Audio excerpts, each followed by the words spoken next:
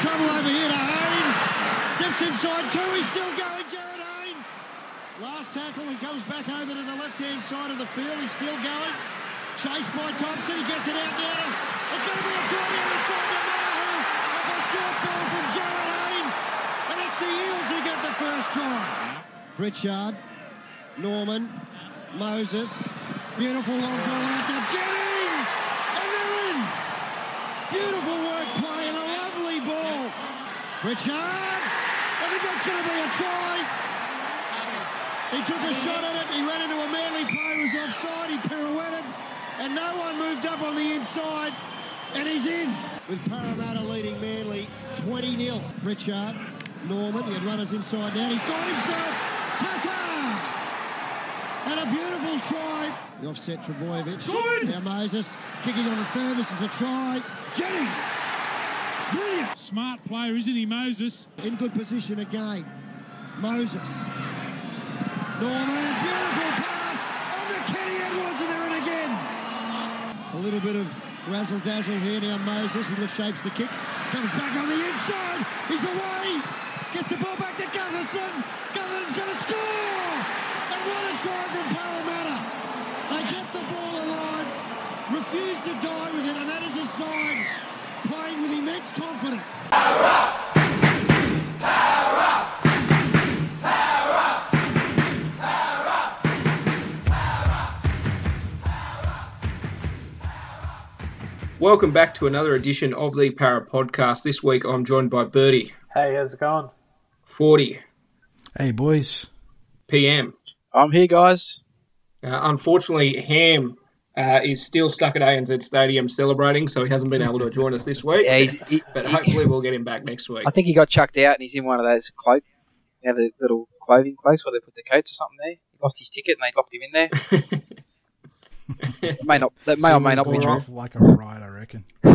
Our first win of the season. We're very pumped. It's been a long time. Oh, it's been a long time, man. We'll get into the review of that, but firstly, a little bit of news.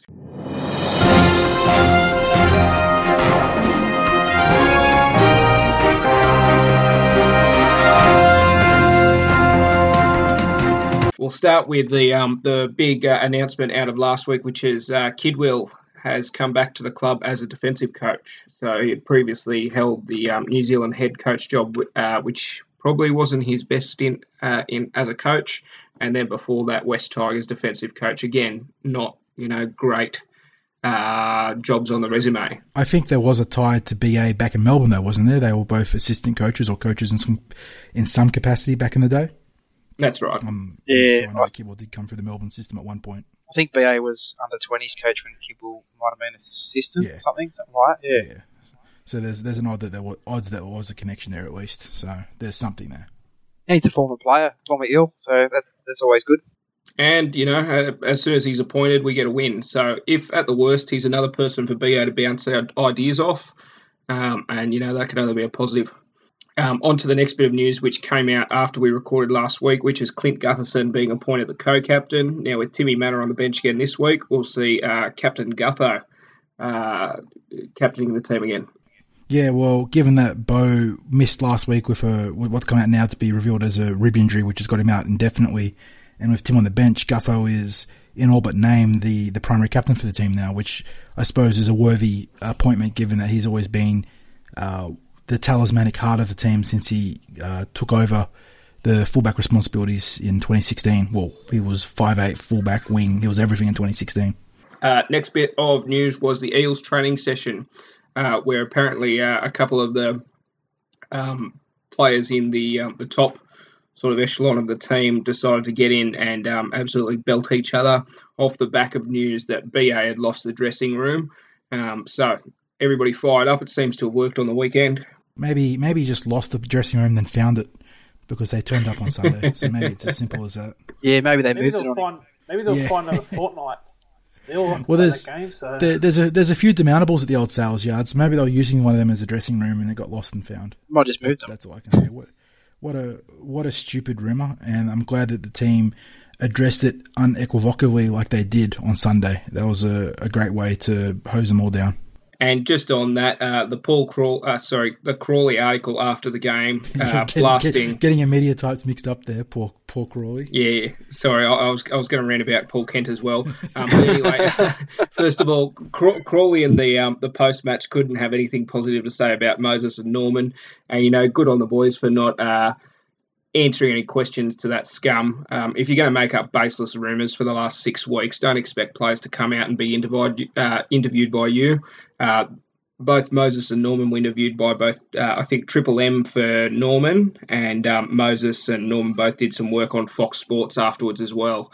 So it's not like they didn't give their opinion or they were completely not entertaining the media at all. They decided not to give a response to one journo who had been raking mud on the club for the last 6 weeks. Yeah, and he had another go tonight on NRL 360, Crawley. I mean, he's obviously got something against them too, and, as you say... And I was about to say Phil Kent. Paul Kent took exception at Jared Hayne last night as well with his comments in regards to sort of pointing out that the players took exception to the idea that Brad Alfred lost the dressing room, and he tried to spin that into, well, if you need that as motivation, you're doing something wrong. But I think that was more that Jared was trying to make the point that the team don't care if the media criticises them, but when they went after Brad Alfred like that, I think they went too far. It reminds me of when Jared Hayne didn't say hello to Paul Kent at the Origin or whenever it was, and he had a big beef about that. Yeah, Kent and Hayne is a long-running feud. Yeah, it's just petty, crap. And Paul Crawley, or whatever his name is, the Raiders fan. He comes out and says the fans want to know. Oh, hang on, we don't. He doesn't speak for us. He's just a journo that kicks in to us. He's we don't care what he says. I don't think anyone cares what he says. But to say he speaks on he wants the fans want to know what the players think. We know what they think, or what they how they respond. It's just it's just petty bullshit. Yeah, well the clubs and the players plus the coaching staff are obliged to do 2 media sessions a week, one during the week, and then of course one all their post-match stuff plus some pre-match stuff as well. So it's not like they're all hidden away, but because of the way that it is being reported, players are driven into these pre-planned responses, and you're not going to get, and then players that come out and say things, they get thrown under the bus. Like, as much as you want to have a go at Tapau saying that, we're going to go and win the premiership now, as soon as he says that, he cops it from all angles.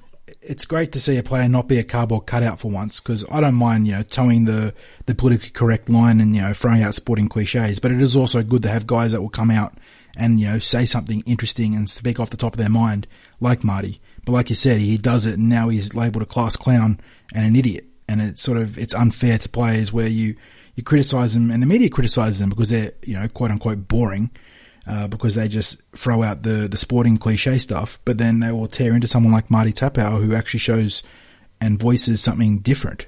Yeah, and even go back to what Ken said about Hayne. Instead of saying, well, look at Jared, he's growing up and he's shown a bit of leadership here and he's got into his teammates to get him fired up for the game. Instead, he said, oh, why didn't you do that 4 or 5 weeks ago? Some of the media just cannot find a positive at all. You know what I mean? Of course, he was injured. Well, yes. But they can't find a positive. And unfortunately, some of the news limited media seem to be the worst ones for it. And as one of them said last week, I think by Buzz Rothfield, if you put an article on that says so-and-so's done something off the field, and then you put one next to it and say, what a great game so-and-so had on the weekend, on the website, the ones that about the negative stuff about what so-and-so's done off the field gets 10 times more readers than what the stuff about the game does. So they're all about making money. They're not necessarily about in it for the game. And that's where the problem comes here. They're a media organisation trying to make money off clicks and advertising on their website. And this is what on the Discord earlier today I was talking about, is that in the current sporting environment, it's far easier to write an op-ed or an opinion piece and, sort of just throw it out there straight after a game rather than do any sort of investigative journalism. Because I don't mind the media putting the boot in, but, telling the facts when it comes to the Parramatta salary cap crisis or Parramatta's 0-6 run, or Manly's both their salary cap crisis and their off the field dramas. But the fact of the matter is that to find a positive rugby league story, sometimes you have to do a little bit of work. You have to, dirty your hands. You have to go out there and do a little bit of investigative work. But if you want to look, there is so much stuff that the league community does that is so good everywhere. Whether you're talking about, looking at our opponents from Sunday, the back rower, Thompson, he does a lot of fantastic work in the Indigenous community, and I think with mental health issues. And, if you want to, you could write a story like that, but it's going to take a bit more work than it does to write up an op-ed piece, which you can, spit up and chew out in a couple of hours. Well, that's right. We're talking up the game, and then commentators like Paul Kent having a go saying, well, the players won't talk to us. That's your job to go and do an investigation as a, league reporter. It's not up to everybody to come and bring you a story like, the player managers who are going to bring you the story about BA, losing the dressing room so that they can try push in their own men to go into the coaching role. You've just got to do your job, and then you might actually get some stories that get some clicks. All right, let's move on from that. On to two rumours. Again, both rumours. One's got a bit more weight to it than the other. Apparently, Junior Paulo signing for the 2019 season on a 4-year deal worth $700K a season. Thoughts? Probably steeper than some fans would like, but the going rate for a big, dominant prop is, above that these days. And unfortunately, you're not going to get a bargain buy unless you develop it yourself. And even then, you've only got a couple of years until they start getting mega dollars. So I like the signing.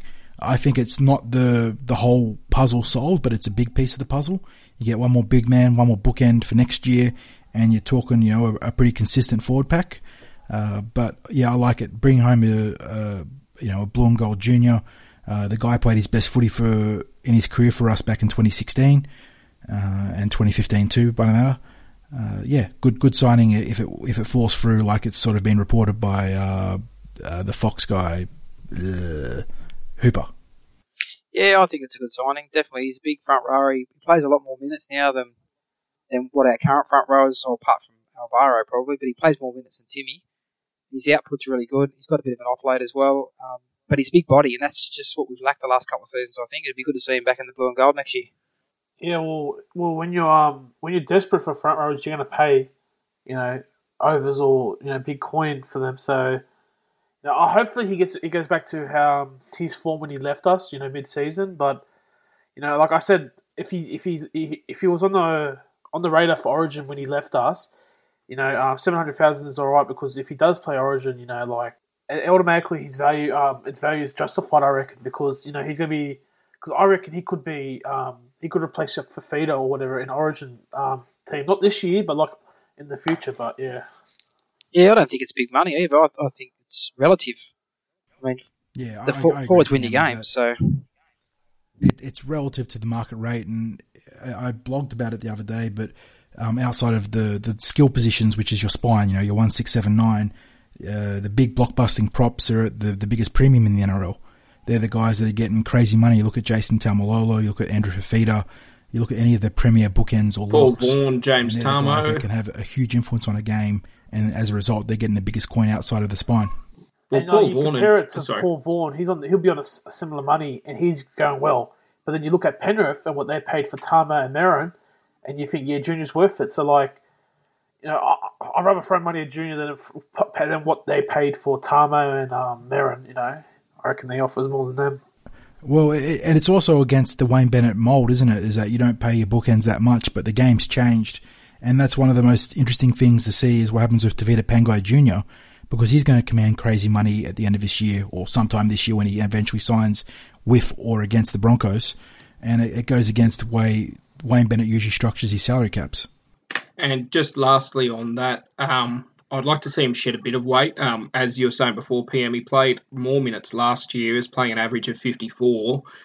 This year he's down on minutes and he's carrying a bit of extra put around the middle. So maybe dropping 5 or so kilos in the pre-season might see him back to his best. Because Ricky's always had players carry extra weight. I know he did with Timmy Manor when he was here, and also Jared Hayne as well. He packed on the beef, which led to some injuries. It's odd that me and Ricky Stewart don't get on well then, because I'm carrying a bit of extra beef at the moment.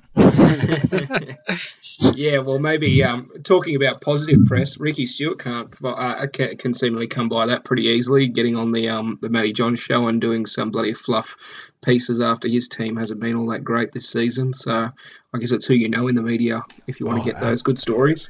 Absolutely. 100%. He's got a few friends. Right, moving on to... a fair few. Moving on to another rumour, which is Josh Mansour is rumoured to be leaving Penrith at the end of the year. Phil Gould came out this morning to say that they're happy for him to go and get his payday. Whilst I'd love to keep him, they've got a set limit on how much they're going to spend. So there's a couple of players in the running. Apparently we're favoured up the front, but there's also word of Wests and Roosters also in the running. Yeah, I mean, we obviously want to keep Semi, the best winger in the game, the best winger in the world across any code, really. He's the sort of guy that could walk into the All Blacks and be a dominant presence. So Josh Mansour's in that tier beneath Semi with all the other Premier League wingers. 400k seems pretty good value, if I'm going to be honest. I think wing's probably the most underrated position, salary cap-wise, in the competition.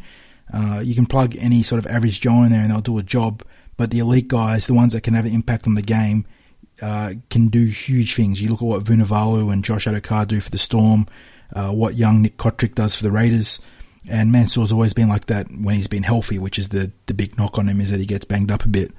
But 400k for Mansour seems pretty good value for what he can do for your forward pack, for what he can do finishing in the red zone, and how he can keep you in a game when it's tough going.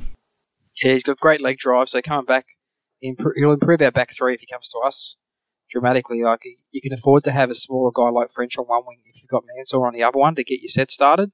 At the moment, if depending on how things, like George Jennings has stood up, which is really good. He's a bigger body, but if you have Hoffman and French on the wings, it's really hard to get your set started with those first couple of hit ups because the guys are so small. Yeah. So this would be great for us. I think having a guy, if we can nab him, having a guy like Mansour there on the wing next year will be absolutely phenomenal for us. I think I know he's not Semi, but he's just, as you said, he's just on that step below him. Well, nobody's Semi, so. All right, well, that'll wrap us up for the news. Let's jump into the previews and the first win of the season against the Manly Warringah Seagulls, getting a bit back for that round 2 drubbing, with the Eels taking out the win 44-10. Wow!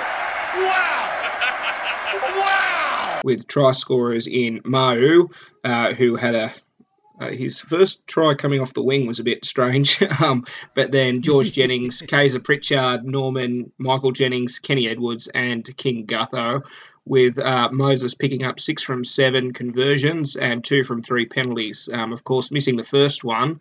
I don't know about you boys, but that first 20 minutes, I thought we were in for a long day after missing the first penalty goal, then kicking the second one, and then the DCE 40-20 and the Brian Kelly try called back. I thought, here we go again. But the boys pulled it out.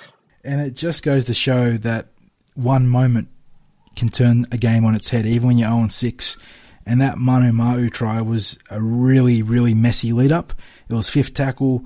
The pass went to the ground on the last, I think, and then Norman picked it up, ran to the right, threw it to Moses, who ran back 30 metres to the left, created that 3-on-2 with Jared Hayne. Hayne, gets that last gasp pass away to Manu, who goes over and centres the ball. And from there, it changed the momentum, the flow, the direction of the game. And it sort of took the shackles off us that had been there for 6 weeks. Yeah, confidence is a wonderful thing. That was great. Great vision. As a coach, yes. Yeah, but if you could ever manage to bottle up confidence or figure out how to, get it into your squad, you'd be all-time a legend, a genius. It's the biggest intangible in sports, isn't it? But it makes up so much of the final percent difference between teams. And we got it back on Sunday, and hopefully we keep it for this Sunday. All right, if you don't mind me just running through a couple of stats first, which saw a final possession rate of 56-44. At the end of the first half, it was 67-33 on the big screen. I don't know if that's the same on the NRL website. Completion rate 92% to 59%. Total sets 37-27. All runs 171 to 107, so 1,500 metres to us and 460 post-contact metres. 8 line breaks to 2, 16 offloads to 6, 407 kicks metres to 197. The Manly with 140-20 in the game, and then they made an extra 90-odd tackles than us and an extra, about 20 missed tackles. And then, of course, onto discipline, we had 4 errors and 6 penalties conceded. I think about 2 or 3 of them came in the last 5 to 10 minutes. So our discipline was so much better. And Manly had 11 errors, 13 penalties. And the big important stat for me was the 5 repeat sets. that short kicking game from Norman and Moses was just on point. I don't think they kicked one dead. No, I don't think so. I don't think there was a repeat set against us, was there? Not against us, 7 no. tackles. No. We didn't kick dead for once. Yeah, and we didn't kick dead, which was a huge territorial swing. One thing that it felt, I didn't mention this when I was blogging or chatting, but one thing that felt like on review of that game was that Manly were officiated the way we're usually officiated and vice versa. And geez, it changed the game. It just changed everything. We got, early piggybacks, late penalties and counts. We got the 50-50s going our way, and it led to I don't know if you saw the article, but the biggest differential swing between two teams in one season in 16 years, which is, close to the NRL era. So that was pretty I've got that in my notes, but you beat me to it 40. Yeah. But, I mean, there's so much positive to take out of this game. It's just a matter of whether we can bottle it up and push forwards with it. That was Kaiser Pritchard's best game in NRL, bar none. George Jennings is doing well again. Our halves look like their 2017 iterations. Manu's back, which we touched on before with his try on the wing, but he was running with, ferocity coming through them. And that was one of probably the things that you're going to note later, Hamish, is that Manu was used a little bit differently this week. Traditionally he's a left edge specialist. He parks himself out there and runs lines and, does a lot of hit ups from that side. But he, came across on the right edge. He was the lead decoy in the George Jennings try. And he did, other work on the right edge as well. And he worked through the middle a ton as well, using his footwork and speed to make big incisive runs against the tiring Manly pack. So that was really cool to see him being deployed a different way. And it certainly brought him to life. There's one. If you don't mind me, just on sorry, do you mind? I need to get this out there, PM. I watched the replay 2 or 3 times. So Mau, his first stint in that second half, the first 20 minutes of that second half, he just set the tone for the team to go on and win that game convincingly. He just powered it up the middle. He was making 10, 15 metres a run, bumping off tackles, tackle breaks, line breaks, offloads. That was the best game he's had since 2016. Yeah, I was about to say, it was 2016 Manu, wasn't it? Like vintage, top 5 back row in the NRL type stuff. Yeah, great game. Great return to form for Mau. And also, you touched on before, Kaiser Pritchard. Not good enough to pick up the 1 point in the Dally M voting over Appy.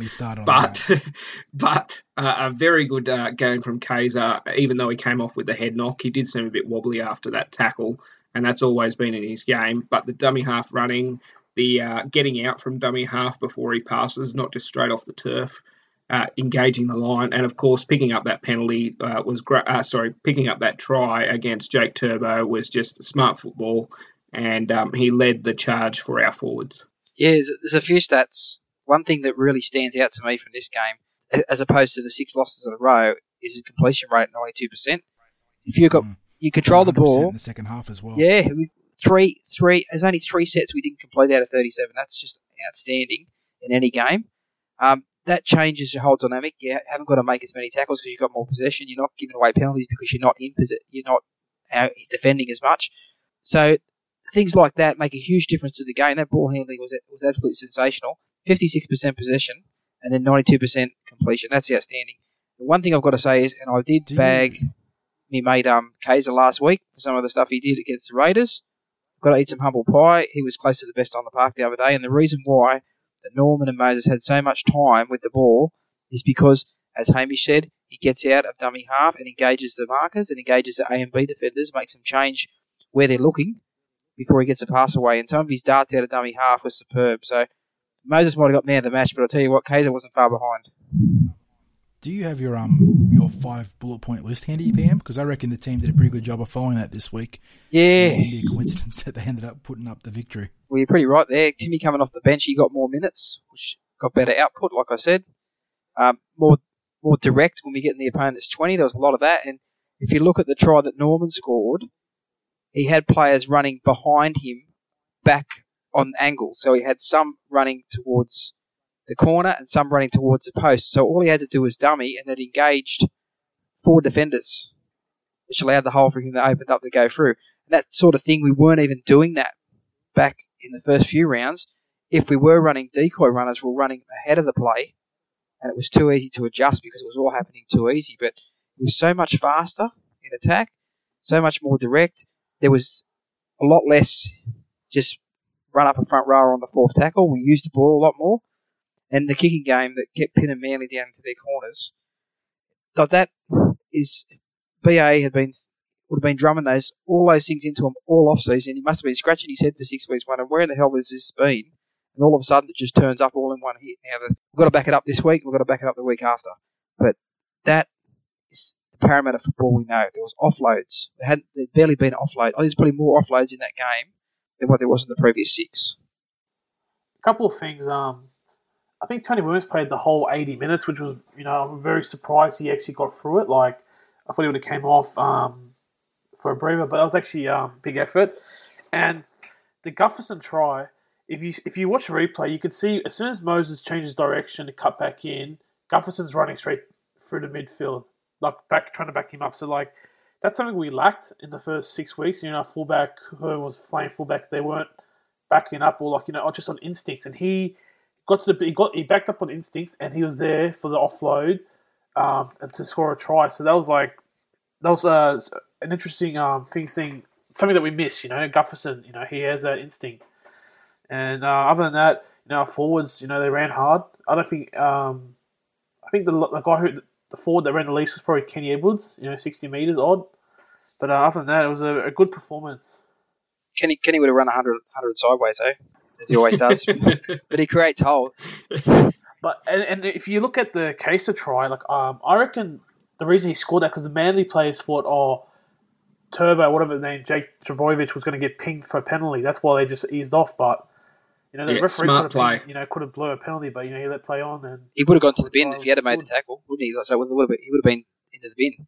But he's probably better off going to the bin there with a couple of minutes before half time than letting Kesa score, because we probably would have taken a shot at goal and got 2 points instead of 6. But I think it didn't matter because we still had that momentum into the second half anyway and ran over them. But yeah, that was great play from Kaiser. He obviously heard the referee call him offside and just ran straight into him, and Trbojevic just pulled his hands away not to give away the penalty and just opened up behind him. Smart play. Did anyone find it interesting or weird that we went for the 2 when we were 42-10 up? Was there a reason we went for that? I think that was to just wear time off the clock so as not to get any injuries, because we'd already comfortably won the game. Soak up time was it?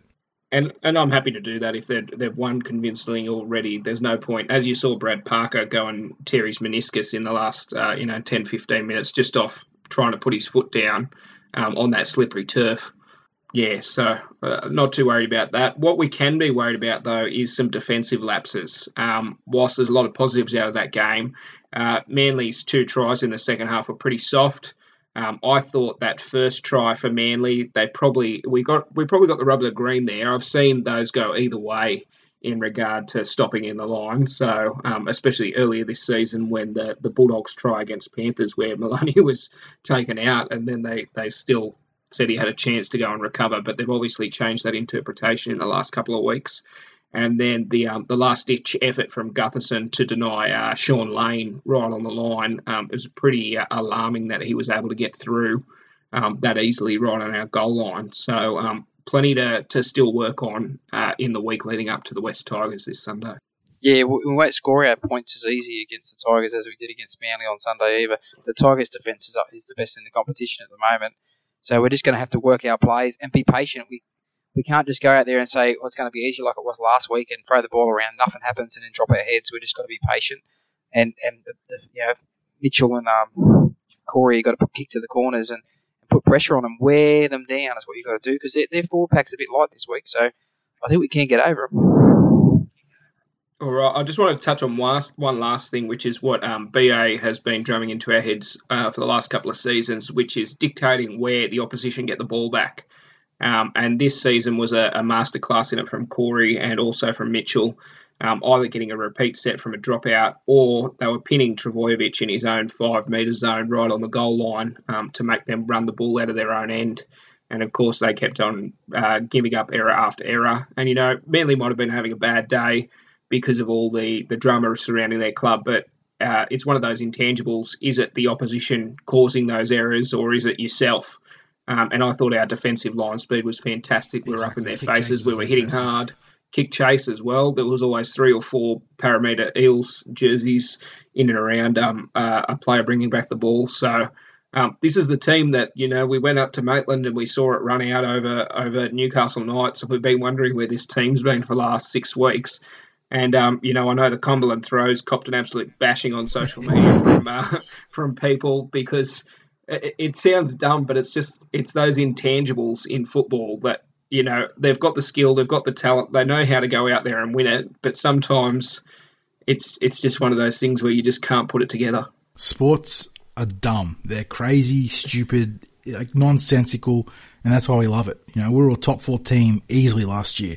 And, we looked like that in Maitland, and then it disappears for 6 weeks, and all of a sudden we're back. And it's frustrating as a fan, but the highs and lows are why you follow this sort of stuff. And it is what it is. And in regards to whether Manly were good or Manly were bad or we were good, in the end, you can only play what's in front of you, can't you? And the fact that we ended up with, a positive 34 differential, which was very much needed given our for and against, which was the best of the round, it speaks to the fact that we played pretty good football as much as Manly, facing the demons from Gladstone and the strip club out there were bad. So, it's a great start, 6 weeks late, but we're at the starting line and it's time to make some inroads. And just one more rant, 40. According to Paul Kent, it wasn't as good a performance as Sharks against the Panthers because we didn't finish the game as well. Even though Panthers scored two tries in the last 5 minutes, our end of the game wasn't nearly as good as the Sharks. A little bit of Paul Kent dies inside every time Parra do something good, so we'll get... Yeah, well, that's what happens when you get pulled from the team after 5 minutes in your one NRL stint. I assume you hold a lifelong grudge over that club. I'm frustrated. He played one game and Murata can't get a fucking game. How fucking bad is that? Like, Paul Kent, in theory, is better than Murata. Please, God. No. Well, I'll tell you what, I don't think Murata's going to get David Gower out of the team anytime soon. He was fantastic on the weekend. That footwork at the line, the link plays in the defence, that's what we've been talking about for Wenty for the last, since the pre-season. So the old workhorse is like a fine wine. He just keeps getting better with age. Really fucking hoping we get the cash. For the first half, I thought that was Bo Scott, and I was like, damn, Bo Scott. We've got too many bold people on the team. We can only have one. We do have a few guys the chrome domes and the shaved noggins. I like his underhanded offload. When he gets in there and he sort of turns his shoulder a bit with the ball in his front arm, just passes underneath the defender's arms back to Kaiser or whoever. Or I think Guffo was there at one stage, and he got one back to him. That's one of the things where the defender's standing behind. If you do an offload over the top, like I think Terapo did in the second half, the defensive line see that really clearly. If you do one underhanded like that, by the time the defensive line that's getting back 10 notice that we've got an offload, the player's already made 5 or 6 metres and they're still backpedaling. So they're really good, those little underhanded offloads. Don't underestimate Don't underestimate Gower. Is that this guy didn't have the greatest game per se, but it sort of underscores his value to the team and, how he can fix a crisis is Will Smith. He came on to deputise Kaiser when he got a HIA check and then rapidly shifted out to the left wing when Jared went down with that second hip flexor injury in a slightly different area. And, he wasn't incredible by any means, but he did a job.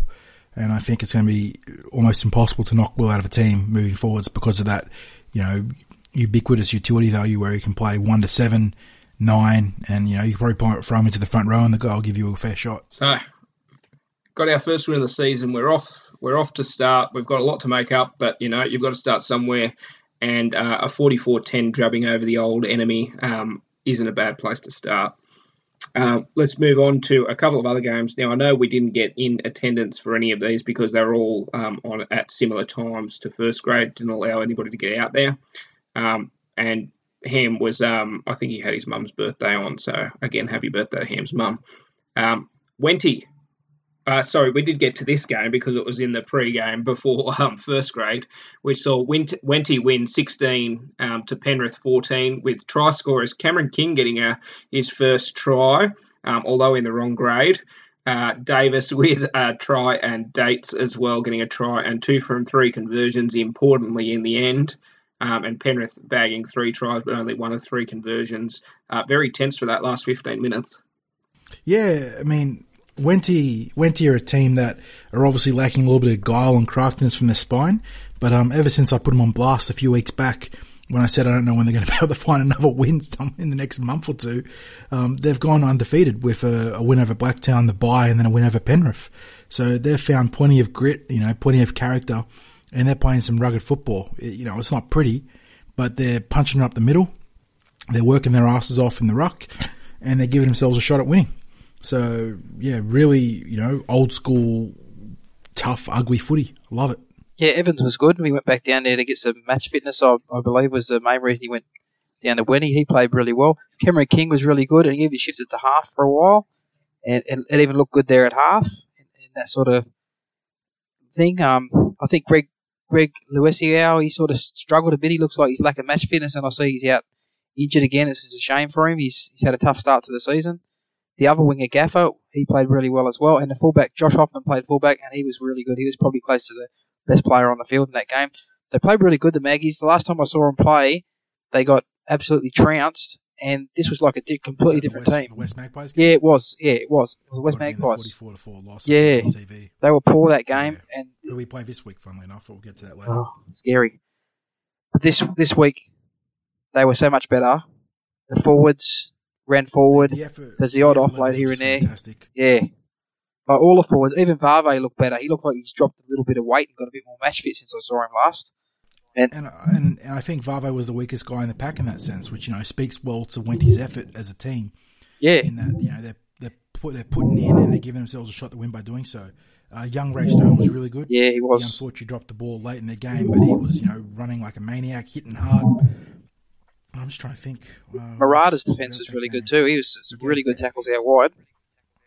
He was sort of defending out on an edge. Jaffa a wrap. The edge guys attacking really well out wide. And then, you saw just a glimpse of Nathan Davis is physically so gifted. That try he scored, the go-ahead try for Wenty, Cameron King threw a shocking pass. Davis scoops it up with one hand. He's about 6 meters off the line, has 3 defenders in front of him, and just says, I'm going to score. And just, drives through 3 set defenders and slams the ball over. So he continues to have his more diamonds than rocks start to the year. So, good old Nathan Davis. And once, I don't know if or when we're going to promote a few of the flag guys, whether it's Jamin Salmon and Dylan Brown and Reid Marnie into this grade. But if you can give Wenty a competent spine, even if they're a little bit inexperienced or make the odd mistake, they're actually a team that could do some damage. Which is really odd saying that after their start to the year. Yeah, but that's what they're lacking. They're lacking really good dominant halves at the moment, I think. They seem to have a different halves combination nearly every game. And the forward pack, the last couple of weeks, have been going really good. Peaky Rogers, the prop turned 5'8", is undefeated as a half. He's had 2 starts in the halves and knocked over Blacktown and knocked over Penrith. But yeah, they've got Arana Tamata and Peaky Rogers in there at the moment. So it's not exactly a recognised pairing by any means. And just one last point. Andy Saunders started the season with us and then went over to Penrith. And, the boys gave him a little bit of a dressing down. Inside job. Yeah, I think he got player's player for Wenty, did he? Or must be close to it. Just about. All right, on to a game which a little bit of a negative over the weekend. Flegg going down 14-18. They started this game well with a try to Salmon and Parry. And then Panthers went on a bit of run for about a 20 to 30 minute period, scoring 4 tries. Yeah, it's been a tough fortnight for Flegg. They've come across 2 top 4 teams and had a 2-point and a 4-point loss. So they're right thereabouts when it comes to the pace of the top teams in the competition, but they just can't knock off those vital 2 points. And a couple of injuries as well. You were touching on earlier. Yeah, they're gonna be thereabouts throughout the season. They're going to host the winless Tigers this week, so they'll hopefully give them 2 points and a bit of momentum. But there's plenty of talent. They've got a few more kids coming back soon, and I say kids, young men, these 6 foot something giants. But they're going to get stronger, and they're still working on their combination between Salmon and Brown, and Hayes Dunster, who's filling in at fullback for John Fanua or even JP Nara. But yeah, a good team, and they will come good. They just got to work on closing out games a little bit, which comes with the relative inexperience of the outfit. And then on to some very positive news, which sees the Eels' Harold Matthews give the Sharks a bath, 46-6, racking up 8 tries with 2 to Tui Pelotu, 1 to Leozu, 1 to Kumalafi, Mazzomo, Russell, Marek, and Birdie's favourite player, Penasini, and 7 from 8 conversions. Now, I don't know if anybody caught the highlights. Obviously, we didn't get down there, but it seemed like the Eels boys, instead of trying to go around the Sharks, especially on the goal line, they decided to go straight over the top of them or through them. Yeah, it's funny that the highlights sort of reflect badly on Cronulla, and obviously a scoreline of that magnitude is always going to reflect badly to a degree. But I'm chatting to 60s, who was out there. He said that through the opening, almost first half of play, Cronulla actually defended their goal line really well with a lot of intent. Just the Eels aimed up, and got real physical. Young bootstraps Bill Penasini, Viliami Penasini, had a huge game. Some real big chunk gains that weren't shown on the NSWRL highlights, but he was a huge factor down that left edge. And once again, they're playing a good brand of team footy. And, when it comes together like that, and it has for the majority of the season, barring the Canterbury game and then even the Manly game recently in the first week of the finals where they were just edged out, it's very hard to stop. So they're going to go and play Newcastle, I think, which once again we'll get on later, but that's another grudge match. Both the Knights and the Sharks have been sort of fated rivals for Parramatta in the Harold Matthews grade. And the Harold Matthews team having wins over them in the regular season, so hopefully they can continue that vein. Exactly. And that's the grand final qualifier coming up. That's right, yeah. They book a spot in the grand final if they win there. All right, now I'll just run quickly through the results in the last 3 matches. Poor Wenty girls, women, got a flogging 70-0 with Mounties running out 70 points to 0 victors. As we've touched on in the previous weeks, Wenty's first year in this competition. A lot of inexperienced women in this team, so they've still got a lot to work on, and fingers crossed they can, at least get a try, not next week, but the week after, because they've got a bye next week. So hopefully they can get the 2 points next week. Then Shield, Wenty 30, Owls 20, and Ron Massey Cup, Wenty 20, and Guildford Owls 24. So that much vaunted Ron Massey Cup team, they've got to find a bit of form. All right, well, I think that might wrap us up. All right, well, I don't think we've got too much to preview, but we'll run through them because now that we don't have the other junior rep games, straight into the Harold Matthews preview, which will see the Eels taking on the Knights at 4:30 p.m. on Saturday at St Mary's. Get down there if you can. Do you know how much entry is? It's about $5, isn't it? 40. It depends on club to club, but I'd say it's either $5 or $10. Some places will give you free entry if you get in early enough, but given that it's the grand final qualifier, I'd say it's either a $5 or a $10, and that'll get you a nifty little program as well, which features all the action from the weekend, team lists and all that sort of stuff. And as touched on just before, in our round 9, which was the last round of the regular season, the boys ran out 42-8 victors over the Knights, so they'll want to repeat that effort this week. Absolutely, and the pressure of a grand final qualifier, adds a different element to the game.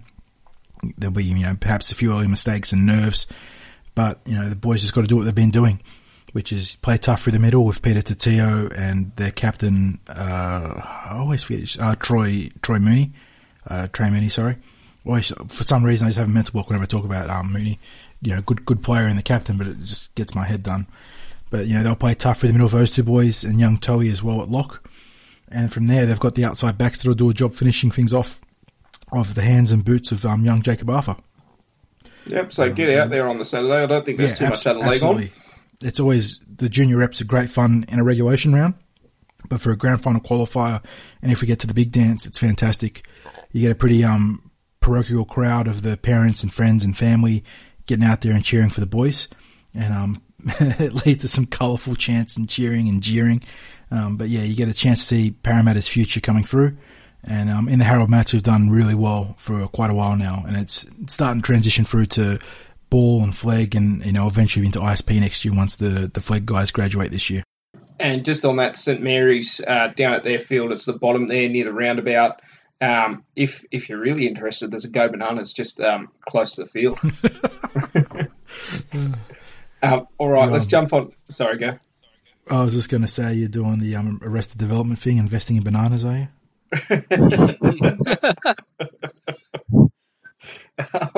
Okay, let's quickly move on.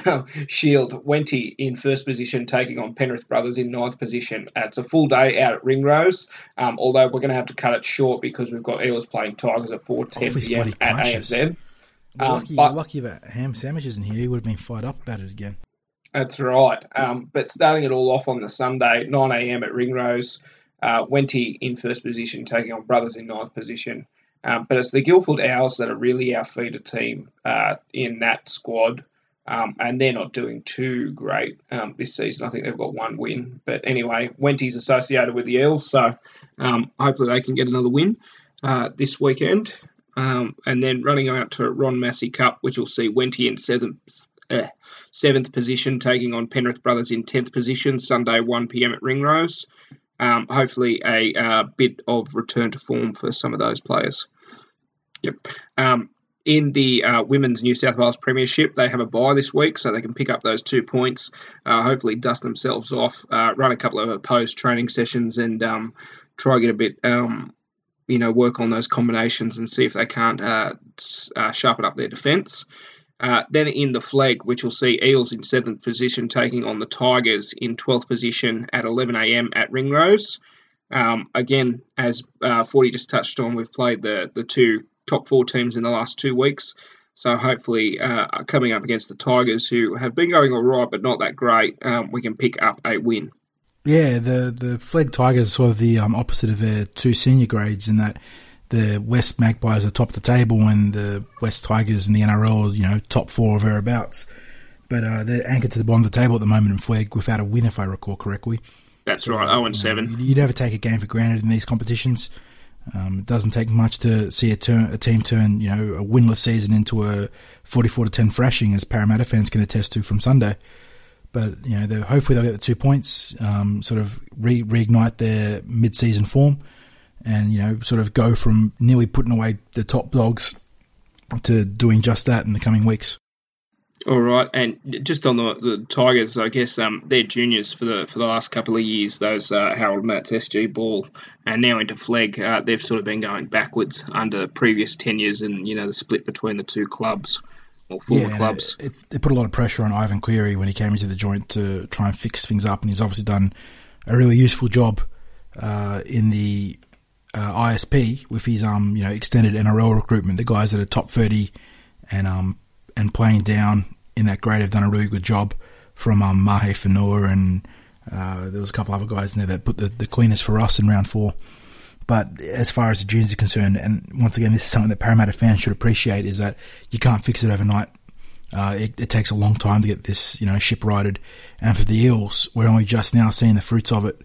And we got Reid Marnie and Dylan Brown, and we recruited Jamin Salmon, and we got these wingers in Ethan Parry and Hayes Dunster, and you got these edge forwards and Celeste Fainga and whatnot that are about to hit senior grade football.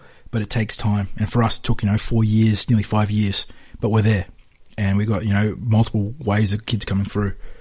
And on that note, I just want to give a shout out to Stefano Toikamanu, who played off the bench. I think he might have even started last week. It's hard to tell. But he is the first SG ball player to be promoted to Flegg this year for us. And he's a young mountain of a kid, really talented, physical, explosive, got good work ethic for a big boy. So he just needs to stay healthy. But he had a pretty long stint for his debut game in Flegg, and he's off the bench this week. So hopefully he gets more game time, and hopefully his big brother, Philia, gets a chance to return from his neck injury that he sustained in 18's Origin last year. He's due back soon, knock on wood. And just one last touch when we're talking about Tigers juniors. If anybody else wants another podcast which touches on all league, all top flight league, just the NRL competition, one of the coaches for the Tigers, Harold Matthews team, runs a podcast, Fifth and Last. Check them out. They're pretty honest, although it's a Titans and a Melbourne Storm supporter, so sometimes you sort of got to take... Honest with a Melbourne Storm supporter. Come on. No, they're quite good, and obviously coming from a coaching background, and I think both of them played Flegg at least, and one of them played ISP, so they've got a pretty good background in the game, give a pretty good rundown on all things top flight rugby, so rugby league, so give that a listen. It's quite good. I know I subscribe to about 10. Is this the podcast equivalent of Follow Me and I'll Follow You Back? Well, there's plenty of good ones out there, and there are some good league podcasts, and Fifth and Last is definitely one worth listening to, guys. So if you got the time, spare on commuting or at work, give them a listen. Is this the one that throws shades at us because we only have dozens of followers? No. That's that. What are these podcast wars going on? No. That was the comment of that league by the fireplace. I don't know if anybody's listened to that before, but those blokes, I think they just fire up on the hashish or something before they go and record. They're all over the place. All right, so we'll jump into ISP, which you'll see, as we were talking about, but just before, a revenge match game, Wenty in 8th position taking on Wests in 1st position. So they drubbed us in round 4, 44-4, and that was a really bad outing. It starts at 3 p.m, so I don't think anybody will be getting down there to watch it, given that Eels take on Tigers at 4:10 p.m. on Sunday. Hopefully the boys will get out there and put in like they have the last, 2 rounds that they've played, minus the bye week. For those that are interested in following along online but can't get out there, if you go to live.nswrl.com.au, there's a pretty good match centre for ISP and the junior grades as well. So you'll get real-time score updates and interchanges and all that sort of stuff, and you can track the game that way. Unfortunately, there's not going to be any hands-on reporting, I don't think, until we get the highlights. But hopefully Wenty can knock them over in the Magpie Derby, which I suppose you could name the Shiny Things Cup or something. But as far as Wenty's concerned, unfortunately, Greg Lalicio is out again. I didn't see the injury report, but I assume it's his ankle. He was clutching at it late in that game against Penrith, and it seems to have bothered him since the pre-season. And it says thumb this week, unfortunately. Thumb, was it? Oh, there you go. Yeah, it was thumb in the injury report. The ankle late in the game, but when it's not your luck, it sort of hits you every week, doesn't it? And Greg's been in and out of the Wenty team twice now. He missed the first few weeks from round 1, came back, did his ankle, came back, and he's thumb now. Yeah, so he's only played 2 games for Wenty. So he's desperately short on match fitness and can't, catch a break unless it's his thumb, it seems. So that means Wenty's team looks a little bit weak on paper once more, but we are expecting the likes of Cameron King, Josh Hoffman and Kane Evans to drop back and take free starting spots unless something unforeseen happens on match day. I don't know what's going to happen with Tepai, whether he comes into the NRL team and pushes someone down, but it's going to be pretty hard to change a winning lineup, barring Jared's hip injury. So Wenty, not a pretty looking team on paper, but they've showed up for the last 2 games and knocked over 2 of the bigger dogs in the competition. Can they make it 3 out of 3 when they face the table-topping Western Suburb Magpies? Let's hope so. Just on Magpies, those bastards are friggin' wily. Last spring, just across the coffee shop that I usually go to, as soon as they put up the sign to say Magpies nesting here, the bastards stopped swooping. I had a family farm back in Bonville when I lived. A really friendly family of magpies there, and they are clever bastards. They're very sociable if they don't hate you, but unfortunately most magpies hate humans and like the dive bomb them. But, well, I had to stop. I had to start walking home a different route because the one I'd go to, I'd get swooped, and then I would walk on the opposite side of the street, and the magpie would be sitting on the grass up there on the opposite side of the street waiting for me. That whole genus, and it's not just that particular line, but crows, ravens, magpies, incredibly intelligent things. One of the few animals that can actually use multi-stage problem solving with tools. So that really, really clever. And I suppose the adage bird brain doesn't really apply to them. You guys fed income scared of birds? No, I'm not scared of birds. I just don't like getting swooped by magpies. Hey, Birdie. I had a friendly family of magpies, man. They would eat out of my hand at the farm. Hey, Birdie. what are magpies gonna do? Just grab them, fucking break their necks, punch them. Okay, calm down there. Animal Birdie. Cruelty. Next minute you're gonna say you're scared of ducks. We've already got League by the Fireside ripping into us. We don't need Peter coming after us, mate. Birdie, You're probably too young, but there was a movie by Alfred Hitchcock called The Birds. Go and watch that and tell me you're not afraid of birds. And by the way, you shouldn't be messing with animals because Australia's got a bad history of that. You ever read about the Great Emu War? We got our asses kicked by a bunch of birds before, man. Don't mess with them. And just one last thing on birds. Anybody following the NFL, the Tampa Bay Buccaneers will have their 3rd draft pick announced by a parrot. Yes, a parrot. and it'll be announced on a pirate ship at Raymond James Stadium. So the draft is coming up, I think, on Friday, Australia time. For those not familiar with the NFL draft, after the first round, which is like the real serious business on day one, night one, the following rounds start to get a little bit weird. And, they start getting all sorts of things out there, but a parrot's a new first. They had an orangutan last year, didn't they? That, press the button or something. Last year you had the Cowboys legend give it to the Philadelphia fans. Yeah. That was the legend. That was awesome, yeah. So what you're saying is they crack a keg after the first round and everybody gets a bit loose and it's on, is it? Well, yeah, pretty much. It's always on, and they get loose all the time. They had to grease up the poles for the Super Bowl qualifier. I think someone ate horse shit as well. So they won the Super Bowl, their maiden Super Bowl, and they still trashed the city. Imagine if they'd lost. They're the Penrith of the NFL. Bunch of ferals. I think that's disrespectful to Penrith. The Philly breeder, they're a different sort. They're impressive. They threw batteries at a dude that was dressed as Santa. This is going back a few decades now, but they booed Santa and threw batteries at him. Well, he asked for some charge, so he got some. Just one last thing. My favourite bit from the draft last season was when the Bears traded up to get Kiss Titties. And there was just one Green Bay fan in the room that just lost his shit just laughing. All right, well, we'll get on to, we'll save that for the NFL podcast. Moving on to first grade, which will see the Eels taking on the Tigers at 4:10 p.m. at ANZ Stadium. 50 games for King Gutho, so get out there, support it again. There was a fair few Eels fans out, 11K last Sunday after the back of 6 losses. That's not a bad deal. And even the Manly fans were pretty good in defeat, I have to say. Well, at least the ones near me. All had a bit of a laugh of it. Swings and roundabouts after round 2, so lots of fun there.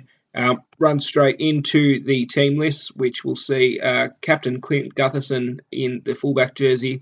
Bevan French makes a return to the wing from that shoulder injury with George Jennings on the opposite wing. And Hayne, of course, out with that re-injury to his hip, which will see him out for 4 weeks. Michael Jennings. Different part of the hip, though, at least. Which it was a different muscle. Yeah. There's that. It's much lower down, so... Lower. So fingers crossed he can get back.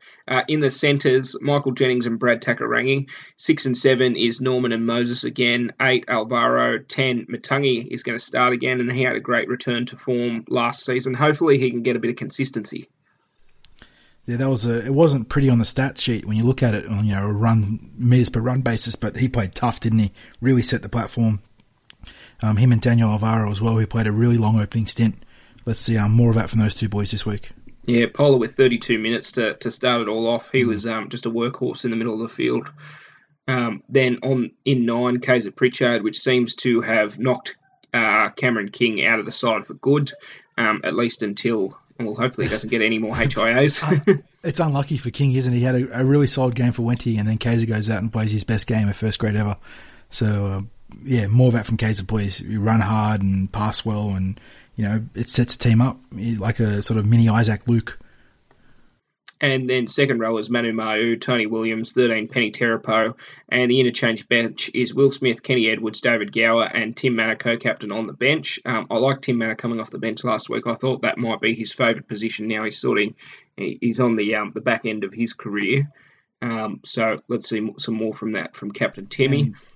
And letting that halftime break sort of split his stint is like a more efficient way of his time allocation, isn't it?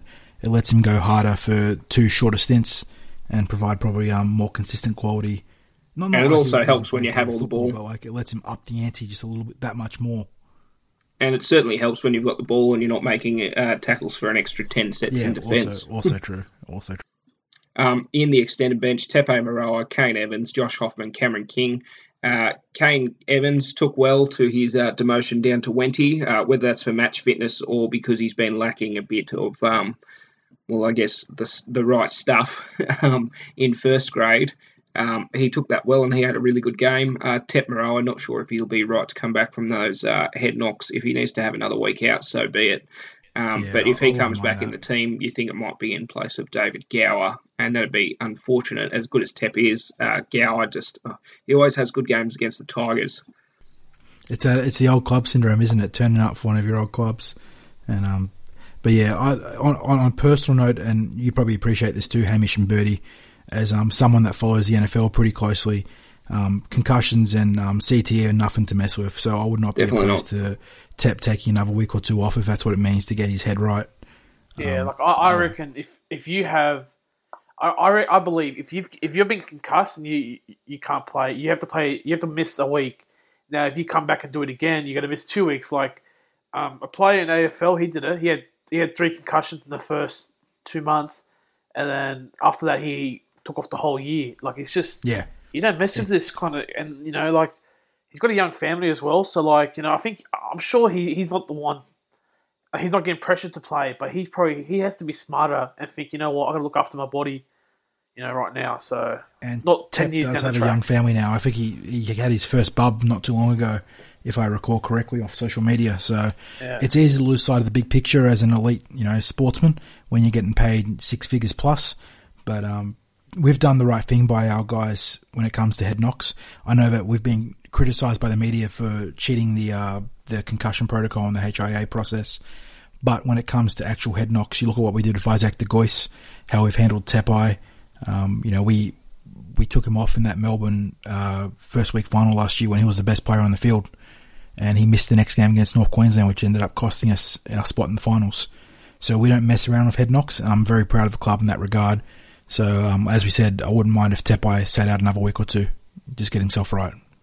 And just on that, it seems unfortunate for Tep. He seems to get them when he's actually carrying the ball as opposed to bad tackling technique. Yeah, in it's defence. one of those real bad luck things, isn't it? If you watch it, it's just like the head knock directly rather than putting his head on the hip or the knee of the opposition or anything. He's just got really, really shit luck at the moment. It could be a union thing because in union they're taught to like run low and hit their body you're right. low. So it just could be No, like Tep runs pretty upright if you watch him. I think he's just had really bad luck when it comes to that. Yeah. And, that's once again sport in a nutshell. Some guys can, come back from stupidly busted knees like JT in Origin a couple of years back. And some guys, get sneezed on and they, are out for 2 months like young Brad Parker from Manly. Yeah. Getting up to play the ball and he did a meniscus injury in his knee, which sucks. It was a reoccurrence of the one he did last year, unfortunately, for Brad Parker. But shout out to all the everybody at the stadium, all clapped him off. Weren't doing the Penrith booing every player as soon as they go down. Even if they are your arch rivals, you've got to sort of put it up. And he's been great for Manly, Brad Parker. He's a great addition to their squad. One of those guys that you sort of scoffed at when you saw him lined up. It's like, who's this jabroni? But he's been very solid, hasn't he? Yeah, I think his preferred position is centre, but highlighting on wing at the moment with what's his name? Who just came back? Who didn't have a very good game himself at centre from the leg break. What's his name? As you touched on earlier, Dylan's come back from a pretty nasty injury. So, as bad it is for him playing for Manly, awful place and all that, he'll take a little bit of time to come back because those bad leg breaks often take a full season of playing to get back to your best in the following year. Talking about coming back from injury, Clint Gutherson from that ACL, he's been absolutely fantastic, and that just goes to his work ethic and all he's put in the pre-season. Yeah, Quint's a freak in that regard, and it's when I say freak, it's not just like blessed with athletics, but his desire to win, to compete, to put in, to give himself the best possible chance of being the best player in the field in a week or coming back from a second ACL the way he did. It speaks volumes of his character, and once again, it's why he's now, the captain of the club. All right, now let's get into West Tigers team list. Sorry if we're boring. Went a bit on a tangent there. In the one jersey, Corey Thompson retains the fullback jersey in favour of, his name's escaped me at the moment. Come on. Who kicked? Yeah, Tui. So we'll be thanking that Tui isn't here to kick conversions. Hopefully we keep West Tigers to 0, but he won't be banging them from the sideline this week. Then on to the wingers, Malachi Watene-Zelezniak and David Nofaluma returns after last time I think he was out in Reggie's. Eson Masters and Kevin Nagama in the centres. Eson Masters has been fantastic as a young centre coming through. Also in the halves, Luke Brooks and Benji Marshall, who have both played rather well. Benji Marshall gets the captain along with Elijah Taylor in the lock position. Talking about head knocks, Taylor coming back from a really bad one last week.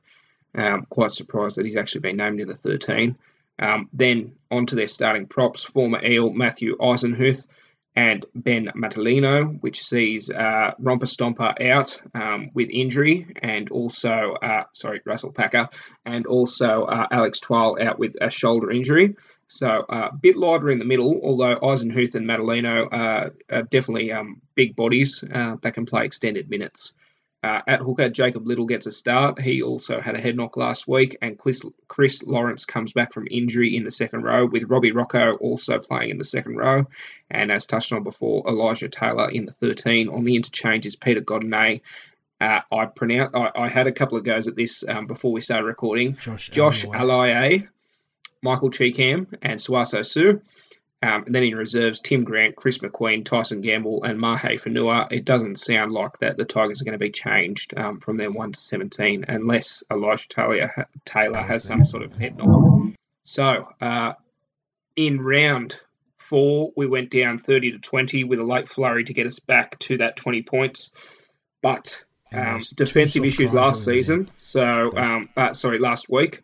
So we'll have to remedy that this week, because the West Tigers have shown in the last couple of weeks that they can score tries now. Their defence is not to be reckoned with, and they'll be hurting after coming off that last minute loss to Newcastle last week with that crossfield kick. Fantastic from Jamie Buhrer to the Derp Lord, Sean Kenny-Dow. Who came up with a fantastic play to put that down right on the last minute of the game. So boys will be have to up for it, but if we play anything like last week, I'm pretty confident. Yeah, if we play, within 70 to 80% of what we did last week, we're going to have a real shot at winning this. Obviously, that's going to be the benchmark you're going to hold for a while now until you get another big win. You take away those couple of defensive struggles, which you can't, just ignore them. You've got to put them on tape and study why Manly scored twice and then nearly scored another 3 times that were brought back for various reasons. But, you give yourself a real shot, like PM was getting on before and for the last sort of month. Respect your possession. Don't give away penalties. Play tough through the middle, and you're going to be there in every game. And I think the way we attack when we're fluent really troubles the Tigers, as you saw in our round 4 matchup where, we bled a lot of points early on, including 2 really soft tries, one to Kevin Nguama and one on the other side. I can't remember who scored that one, but there were, the Kevin Nguama one was, he was tackled 2 meters short, and everyone sort of fell over him in the cleanup process, and he sort of just got up and smiled and put the ball down. Couldn't believe his luck. And that cost us 12 points because Lowell here decided he was going to kick for once. And in the end, we lost by 10 points. So, you tidy those sort of things up, and you play the football that we played against Manly, and you're right there. Yeah, I don't think we played for any more than about 60 minutes in that game against the Tigers. There's a 20-minute lapse. There's probably 10 in the first half and 10 in the second half that cost us dramatically in that game. And that's something we've improved on. The game against the Panthers a couple of weeks ago, we played for the full 80 minutes. We couldn't score points, but we're probably on top of the Panthers for a lot of the game. The following week against the Raiders, the conditions didn't suit us. It was wet. It was horrible. But we still only considering how dominant they were, we still only let in 3 tries. And last week it all sort of clicked together. Yeah, the effort was there. That's exactly right. And that's the difference here. I think we just got to run it up in the forwards. They're missing Packer and Twal, who I think are probably those two, and Matalino are probably their best 3 front rowers in the side. So Matalino's there. Eisenhuth is starting there. Chris Lawrence coming back from an injury. Elijah Taylor may not line up yet. He's got to go through a head assessment later in the week. I think we can get him in the forwards, and that'll allow the backs to play with the ball like they did against Manly. But we've just got to make sure we go forward first. Back to what we did last week. Go forward first, and then you can go sideways later. And that's what really impressed me last week, how we dominated the middle of the ruck first and then allowed us to play some football later in the match. So that's what we've got to do again. The Tigers' defence, very good, has been very good all season. So we've just got to make sure that we hold the ball, don't give away dumb penalties, and win the forward battle. And for myself, I think you look at that lineup, and they're playing better as a whole than the some of the individual parts. But I think you say Easton Masters, Jacob Liddell and probably Benji Marshall are the big three to look out there, because Masters is almost impossible to stop him from offloading and promoting the football. He's fantastic at it. Liddell really carved us up when he came off the bench in round 4. And Benji's been a real big threat in the red zone with his footwork and his ability to get that sneaky little kick in behind the line. So you put a little nose free and you sort of, try and limit Luke Brooks' impact on the game. He's playing some good football too. And, you're right there. But they're not going to go away easy. And as much as I want to have a second, thumping win and help that point differential normalise again, they're going to play us tough. And just one thing I wanted to touch on from last week was the space that was created around Robbie Rocco and Benji Marshall in defence. If you're going to attack, that's somewhere definitely to attack, because Rocco had 9 missed tackles and Benji racked up a couple himself, and that seemed to be where the Knights had a bit of joy pumping through that sort of section there. So isolating Benji, wearing him out. Of course, he's got a great head on his shoulders these days. A little bit of a renaissance from him this season. But if you can sort of take out those halves, especially kick pressure, because the West Tigers have the best record in total kicks and kick meters. So we really need to pressure those two in their kicking game to sort of get a bit of joy and decide where we get the ball back. And, of course, having George Jennings returning the ball. French is a smaller body, but hopefully he's got that that shoulder fixed up so he can return some of those balls. And, of course, Clint Gutherson, he's wily at fullback and can certainly run the ball back with a bit of venom as well. Another thing, there's 2 little stats here that I want to read out. Actually, there's a couple more than 2. So Para have lost to the Tigers earlier in this season. However, we haven't lost to them twice in the same season in 6 years. Also, on the back of that, Para may have lost 5 of their past 6 games at ANZ. However, with Gutherson in the team, we've won our past 6 games at ANZ. So Gutherson seems to be the lucky charm. And then, West Tigers with the best defensive record, and our head-to-head results against West Tigers at this venue: 9 wins to Eels, 4 wins to Tigers out of 13, and then overall since the West Tigers' inception into the league, Eels 20 wins, Tigers 15, of a total 36, with 1 draw coming in that as well. So hopefully we can return to form of our more dominant record against West Tigers, play them like they are a top 4 team, but we know that this squad has a lot more potential than we've delivered in the first 6 weeks, and it showed last week. I want to hear what Birdie's got to say, really. Actually, I want to hear Birdie's. Yeah, sorry, he's been a bit quiet there. Murata's not in the extended bench. Sorry, what did you say? Said Murata's not in the extended bench. Oh, no, just usually having a great conversation. I was just listening, pay attention, scrolling on the Twitter. That's why I put a couple images in the chat. So. At Bevan Heaven, if you want to get him on Twitter, at Bevan Heaven. Yeah. So do you have any... I'll do that later on. Yeah. Well, how about we get into some predictions? So I'll jump into you, Birdie, now. Winner and just one thing that's going to stand out for you this game. It doesn't have to be first try scorer. Just something you think a point of difference this game. Okay, so Parramatta's going to win 28-6, and I say that there's going to be a punch on. I reckon there's going to be a punch on. Okay. Maybe... is Packer in or is he out? No, he's out. He's out. Who can we punch on with? Madalino? Maybe the Benji Chet might be back, when he had that awful game for the Dragons, Benchy. So, I don't know, man. Probably, yeah. We've had injury, been predicted. I honestly... The only unpredictability I see in rugby league is us winning the penalty count 10-0 or there's a punch on in the game, and other than that, yeah, that's it really. All right, well, I'll move on to you, 40. Birdie's got a bit philosophical on us. Para almost have to go back-to-back. You've got to harness that momentum from the Sunday victory over Manly. And, given that we've got I think I wrote it down in my blog, a margin of error of about 5 games now. You've got 5 more games that you can drop this year if you want to realistically make the finals. We've got to win in clumps and in big clumps. And we did that in 2017. So let's do it again this year, starting with the Tigers. So I'll tip us to win scoreline's really hard to get a finger on. I think I'll put 2 scorelines. If we play the way we did against Manly, I think we'll have a pretty handy win. I'd say 32-12. If we drop back a little bit and the Tigers, play us tough and gritty like you expect them to, let's go 20-14. And for me, the storyline that I'm most interested in this game, more than first try scorer and whatnot, is whether Kaiser can repeat his efforts from Sunday.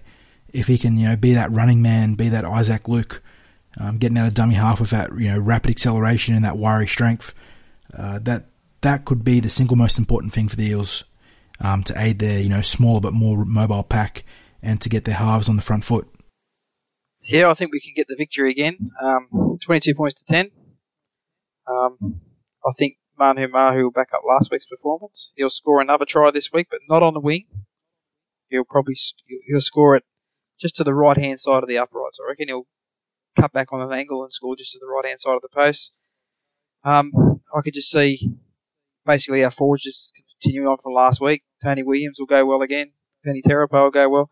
And as you said, Ford, it'd be good to see Kaiser back up his performance last week. If he can play 90% as good as he did last week, it'll put us in the box seat for a win again. All right, and my storyline coming out of this game is the battle of the halfbacks, former teammates, current roommates, Mitch Moses and Luke Brooks. Because Ham's not here, I can talk about Origin.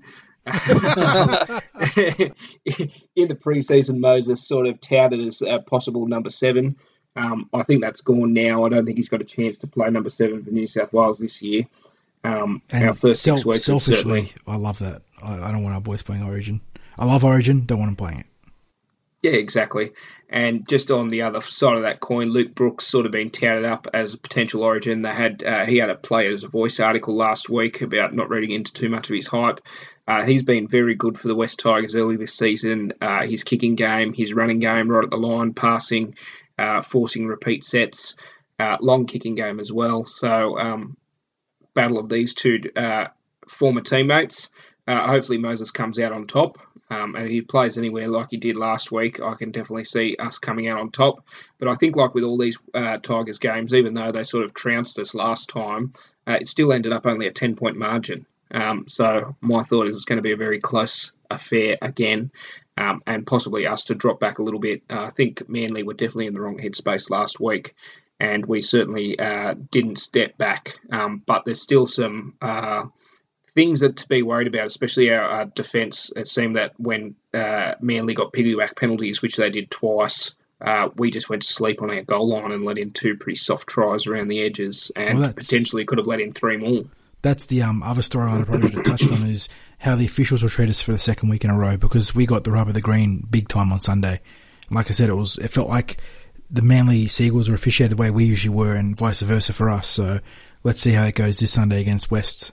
Yeah, I've just got one more comment back with Mitch Moses and Luke Brooks being roommates. I mean, if Mitch wants to get one over him early, if he sneaks into his room and puts 2 left boots in his bag, so when he turns up at the ground with 2 left boots, it'll piss him right off, and put him in a bad headspace to start the day. Wouldn't that be a shit thing to do to your roommate? Yeah. You say that, but Jared famously didn't need someone to do that for him for the grand final in 2009. He left his boots back at home, didn't he? Yeah, he did. I was going to harken back to another shoe story, which came from the late 90s. So hopefully no poos in shoes. Actually, not sloshies. Lovely. And come to think of it, Manly might have to call on that player shortly, because he's still on their books for this year, and they run out of troops rather fast. Out of retirement, yeah. Yes. 80 boy. All right, well, let's move on to wrap it all up. So, Bertie, you're on Twitter at Bevan Heaven 1. So the draft is in this Friday, but I've got another sport to plug this week. So my NBL team, Sydney Kings, have signed probably the best Australian to ever play in NBA, I reckon. And Andrew Gaze, has he made a comeback, has he? Well, in a couple of years it'll be Ben Simmons, but for now it's it is Andrew Bogut, the human screen. Oh, he's massive. He's great. And like he's brutally honest, on Twitter and the conference. He said, if I wanted to have money, I would have went to China, and I wanted to come back and work on my brand, help as long as my brand is not damaged. So, it's good to see the Kings are in the right direction. I knew supporting them since they've come back with all those floggings, it will pay off, and now it's going to pay off. We're going to make the playoffs and hopefully win the championship. But yeah, I was just saying I haven't been to a game since 2004, back when they won their second championship. But it's a good signing, to see You won't get back in the league. You won't get a ticket now, Bertie. Everybody want to go. Fan, we talked about it. We talked about it earlier today, didn't we, Bertie, that there's a few Aussies starring in the NBA playoffs at the moment. You said Ben Simmons for the 76ers out of Philadelphia. Dante Exum's out at Utah, is it? Yeah, Utah. Jazz? Yeah, and Joe Jazz. Utah. Joe Ingles Joe there, Ingles as well. Fonmaker is playing off the bench for Fonmaker's playing for, is it the Bucks? Yeah, I'm not sure. Yeah, Fonmaker for the Bucks. Yep. And Matty Dellavedova's there for the Bucks as well. I think. And then you got one also who got drafted by the Sixers, Jonah Bolden. Jonah Bolden, who's playing the Euro League at the moment. Yeah. So legitimately, we're the second. I reckon we're the second best nation in terms of basketball, behind obviously America. But yeah, Ben Simmons has been talked up as the next LeBron James, and he's delivering big time in his rookie. Well, there's a little bit of dispute over whether he's a rookie because he redshirted his first year due to a really nasty leg injury. Yeah. But he's going to win Rookie of the Year, and he's going to take Philly at least one series deep in the playoffs, you'd think. I think they can win the Eastern Conference? Yeah, exactly. I reckon it's them and Golden State in the final. Yeah, so... That'd be some good TV. Yeah. I was thinking about basketball. You've only got to have 2 or 3 really good players because you've only got 5 1/4 at a time. So one for Sydney Kings, and hopefully they can build a couple of blokes around that. It's good for the NBA that after the super team sort of Cold War between Golden State and the Cavaliers, that there's some new blood coming through. So you trust the process. I know Corey dropped that quote on the weekend, but that was originally coined for the 76ers and their intentional tanking to get Joel Embiid and Ben Simmons and the superstar cast they've got now of young guys. Yep. Trust the process. Okay, 40. You can catch me at thecumberlandthrow.com where myself, Mitch, 60s, Shelley, you got a few other guest commentators there, Colmac with the stats. We blog about anything and everything Parramatta. My whiskey musings are up on the weekend, and it felt good to have a dram after a win. Jeez, it's been a long time. You can catch us at EelsTCT on Twitter. We retweet, we tweet a lot of, funny, sometimes not really funny stuff. You know what humor's like, it's very subjective. But hit us up, whether it's commenting on the blogs or tweeting us at EelsTCT. And PM? Well, unlike Birdie, my NBA team won today. Utah Jazz 113 over Oklahoma, Kansas City. Houston, I was going to say, end of friendship. It wasn't against you, at least, but we did win. The Jazz did win. That keeps us alive. You can catch me on Twitter at Parramatters and on our website, sportfirstnambucker.com.au. Plenty of Eels gear on there, and it started selling good this week due to the fact we finally had a win. So jump on there, www.sportfirstnambucker.com.au. Use the discount code PARAPODCAST and you'll save 10% off your order. All right, PM, where do you stand? You're a Utah Jazz man. Where do you stand on the Donovan Mitchell versus Ben Simmons Rookie of the Year debate? Oh, Ben Simmons. Ben Simmons Rookie of the Year. Is he a rookie or not? Yeah. Oh, yeah, I think they are. I think they're both rookies. But Donovan Mitchell did play a bit last year, didn't he? Simmons is Rookie of the Year? So what did Simmons play at all last year? No, he didn't play No, at all. he played like 3 or 4 games of summer league and then fractured his leg, and then it had like a huge growth spurt at 19 years of age, which led to complications with the recovery. So he didn't actually play any NBA. Yeah, for me, Ben Simmons is the Rookie of the Year anyway. Regardless, you'll put him up against anybody. Hey, the Utah Jazz can be happy they got a sensational talent anyway in Donovan Mitchell. Any other year, and he wins Rookie of the Year anyway. Well, that's exactly right. Yeah, Mitchell's a great talent, but I think Ben Simmons is going to be talked about in the same level as, say, Kareem Abdul-Jabbar and Yeah, well, the best way I've seen put online is that Mitchell will be a perennial All-NBA talent, and Simmons is potentially all-time. So that's really cool to see 2 of kids that good come out of the draft class, and for Australia as well to maybe for once challenge the Yanks when it comes to the Olympics and any other A-tier international basketball. All we need is for him to be fit when the Olympics are on. And if he's fit and Dante Exum's fit, Joe Inglis, and a couple of other guys there, Paddy Mills, Paddy Mills, we can give the US a run, a real good run for it. Well, they gave them a run in the last Olympics without, some of those heavy hitters. Oh, yeah. For most of the game, we did. And if that flat earther prick Kyrie Irving had decided to throw for Australia, would have had a superstar team. Speaking of, do you know, this is an incredible stat, of the last, I think, 11 NBA drafts, 3 number 1 picks have come from Melbourne, and a number 5 pick was Dante Exum. So we've had that many top picks in the last decade and a bit. So Australian basketball producing. Okay, we're going to wrap up the NBA pod. Too much NBA tonight. I'll finish it up. Pod, we've got an NFL pod, and we've got the Parrot pod. And we've got the Birds podcast as well. Squawk. Okay, we'll wrap up there. Hamish isn't here, or Ham isn't here this week. Yeah, no band of the week this week, unfortunately. Well, I thought I might just plug a bit of music for him, which is, gosh, I've got it right here. I searched for it just before. Don't choke, goddammit. No, I haven't. The Killers. I missed out on their latest album until I heard it on the radio the other day. Wonderful, Wonderful. And there's one song off that, which is The Man, which has been playing in my head for the last 2 weeks. So get onto that track. I got to point this out. I feel like promoting normie stuff like The Killers goes completely against the spirit of what Ham has been trying to do. You mainstream heathen. Who cares? Anyway. I've got to put a moral objection in for that recommendation. Not that The Killers are a bad band, but Ham has been promoting real hardcore indie stuff, and you've just let him down badly. Oh, it's something that's been in my head. So, anyway, to plug us lastly at Para Podcast on Twitter and also /Para Podcast on Facebook. Now, get out there to the game this Sunday. Cheer the boys on off the back of a win. Let's really get out there and really cheer them home, especially for Gutho's 50th game. I'm going to be down there with my daughter, although this week I won't give her an orange Fanta slushie. Yeah. That was a poor form by me. But $3.50 hot dogs. Get out there and get one. Is it our home game or is it Tigers? It's our home game. They got the rights to the Easter Monday game this year. Sweet. All right, boys. Well, thanks for joining us Sunday at 4:10 p.m. Bertie. But the gates open really early, don't they? Day 3 of the at 2:30. Yeah, stream it, baby. Stream on your phone, man. Anyway.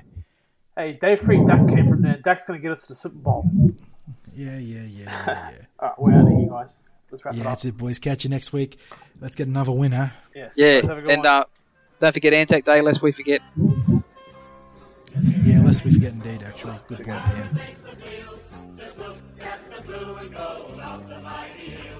They're running out the thick and strong and kicking up the hill. If you want to see our football play, then go and see you. Quick throws the ball from man to man. They're strong in the tackle and sure with their hands. They play it hard and fast, that's the only way to win. And when they both supply, you should hear the band sing. Good on your para, you're brave and bold. You fight it and blue and work your way and go. When we see the other side slowly start to yield, we raise our voices to the